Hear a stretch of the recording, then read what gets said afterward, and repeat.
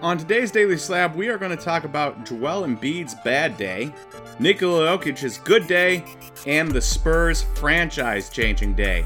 So sit back, relax, and enjoy today's Daily Slab. Welcome everyone to the Daily Slab. I am Nate, and our trender for today is Joel Embiid. So before Sunday's game, 7 of the last 8 MVP winners had failed to make it to a championship game or to win a championship. After Sunday's Celtics-Sixers game, that number rose 8 of 8 after Embiid lost. And while that's unfortunate, and there have been guys that won championships after said MVPs, Giannis won a championship after he won a couple MVPs. Curry won a championship after he won an MVP. He also won a championship when he won the MVP the same year. That was the last one when that happened. But by and large, these guys have had disappointing ends to their MVP careers, and Embiid is no different. So he shot 5 for 18 from the field for only 15 points and a minus 28 plus minus on the game. That's not good. When he was on the floor, his team was outscored by 28 points. If that sounds bad, it is. If his 15 points sounds low, it is. In fact, that was his third 15-point or less game this playoffs. You have a guess at how many he had in the regular season? It was just 2. 2 games, one of them which he did not play the full game. He would have probably surpassed that number if he had played a full game. I think he played like 20 minutes when he usually plays 33, 36. So really, he had one game in the regular season where he scored 15 points or less, and yet he did it 3 times in the playoffs, one time being in the biggest game of his season when they needed to win to move on or lose and go home. He played terribly. Terribly. And this is after winning the MVP. And that terrible game, well, not great for his market. You can see here his 2014 Prism Base PSA 10 and a 1-month trend here, and it's way down 41%, dropped $119. And that's after winning the MVP. But again, MVPs are nice, but it's all about championships. And if you're not getting there, they're just not going to care very much about MVPs, which is why a championship for Nikola Jokic this year is important. All right, moving on to who's hot, who's not, and moving on to Nikola Jokic. We tied him into the last section. We're bringing up him today. And who's hot, who's not, and it is who's hot because Nikola Jokic had one of the best playoff games you will ever see. Scored 34 points the other night against the Lakers, added in 21 rebounds, added in 14 assists, shot 12 for 17 from the field, 3 for 3 from 3, perfect from free throw, I believe. He was incredible, dominant. And the reason I bring this up is because you can see this little thing from StatMuse here. Here are all of the 30-point, 20-rebound, and 10-plus assist games in the history of the NBA for the playoffs. The entire history of the NBA.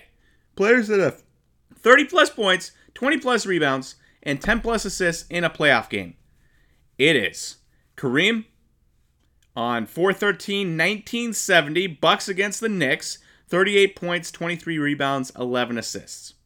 Then you've got Wilt on March 22nd, 1967.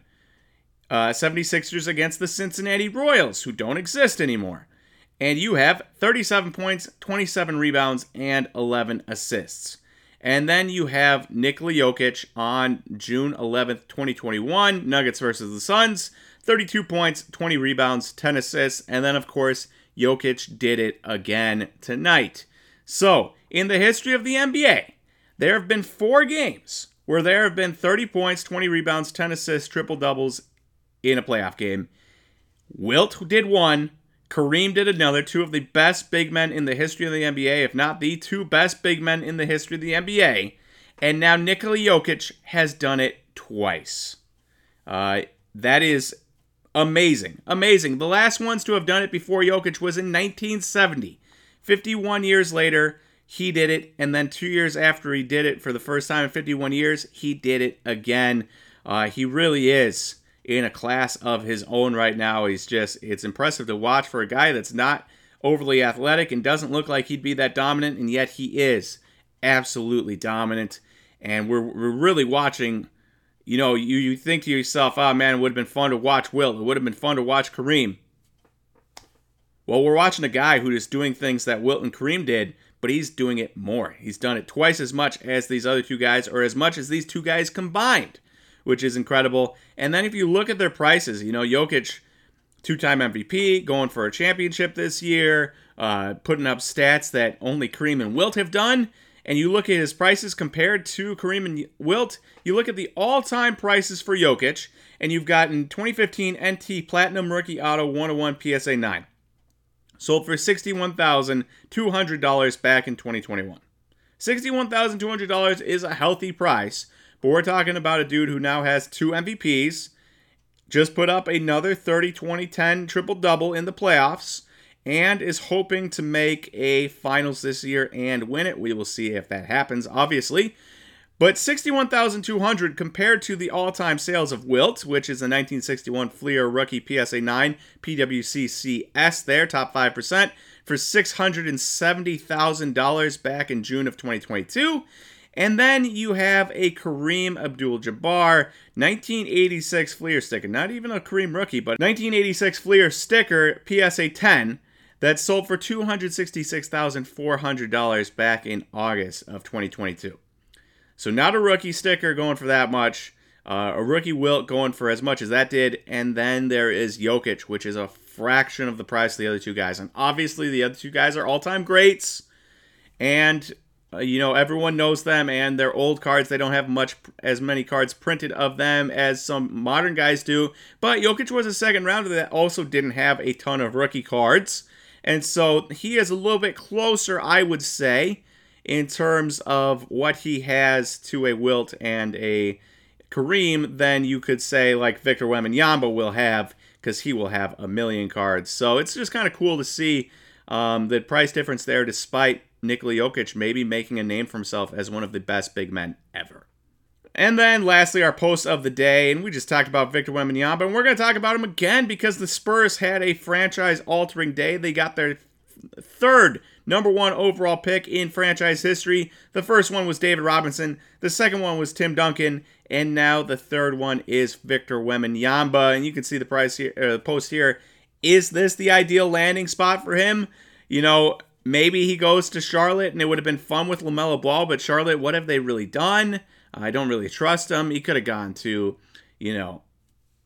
ends up, Portland was third pick, ends up with Damian Lillard. That would have been fun, but Damian Lillard is 32. Who knows how many good years, going to be 33 next year, and who knows how many good years he has left inside of him. Could be 3, could be 4. By the time Victor Wembanyama is, 23 years old.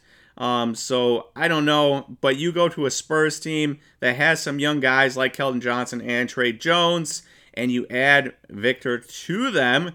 You have Greg Popovich getting to coach him, a guy who has coached Tim Duncan, and all of a sudden it's like, ooh, this is pretty interesting. Yeah, I get the Spurs aren't the most exciting team from the Spurs. They're kind of boring. They've been kind of boring. The players they've had, Tim Duncan, not much emotion. Kawhi Leonard, not much emotion. Not the most exciting team in the world, but they've done well at developing young talent, and they've done well at picking number 1 picks, and now they get a chance at molding Victor Wembanyama in the NBA. So for me personally, I think it was a great spot for Victor. Maybe not as much for the card market. I imagine him being with a LaMelo or a Damian Lillard would have been better, even if it is a Charlotte or a Portland. But from a player development, I think long-term, especially with Popovich there, this should work wonders for Victor. And so I'm curious to see how that goes, and I'm curious to see what prices come out for him in the card market, especially the Prisms and the Selects and Optics of the world. All right, one last thing. If you like this video and you want to learn more about the card market, but in written form, you can sign up for our Daily Slab email. You can go to slabstocks.com. It'll be the first box you see. You put in your email, and you get the Daily Slab email sent to your inbox 7 days a week, 365 days a year. And most days, all days really, there's quite a few written content sections in there, looking back at rookie classes or looking at a trender or covering a bit of news that happened the night before or 2 nights before, whatever it might be. And then there's also curated links from eBay and from PWCC of interesting cards we see ending. So if you want to read about the card market while also seeing some interesting cards that you don't have to go search out yourself every single day, 365 days a year, you can sign up for that right now at slabstocks.com. Again, the first box you will see. All right, thank you everyone for watching today's Daily Slab. If you enjoyed this video, please click that like button, and I will talk to you tomorrow for the next Daily Slab. See you, everyone.